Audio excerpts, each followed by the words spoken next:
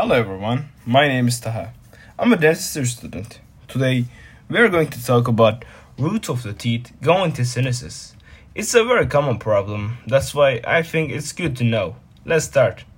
First of all you need to be very careful while tooth extraction in maxillary molars and premolars. Because if you don't, the thin lamellar bone that wraps the teeth root may extract with root, in this case dental alveolus and maxillary sinus connected to each other.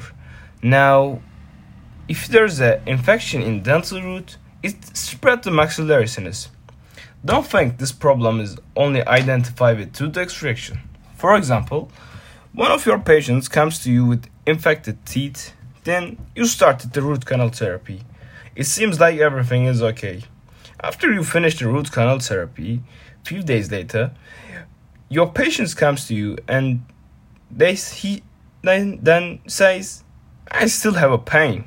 Your root canal will have removed the infection from tooth, but sinus may be still infected. That's why it's important to understand these teeth may cause sinus infections.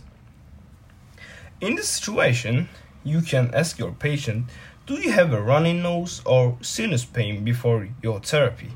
That's how you can understand. Is this pain caused by root canal or sinus?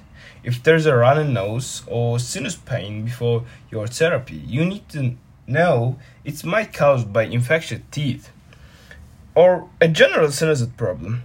If it's caused by a infected teeth, it will go with antibiotics.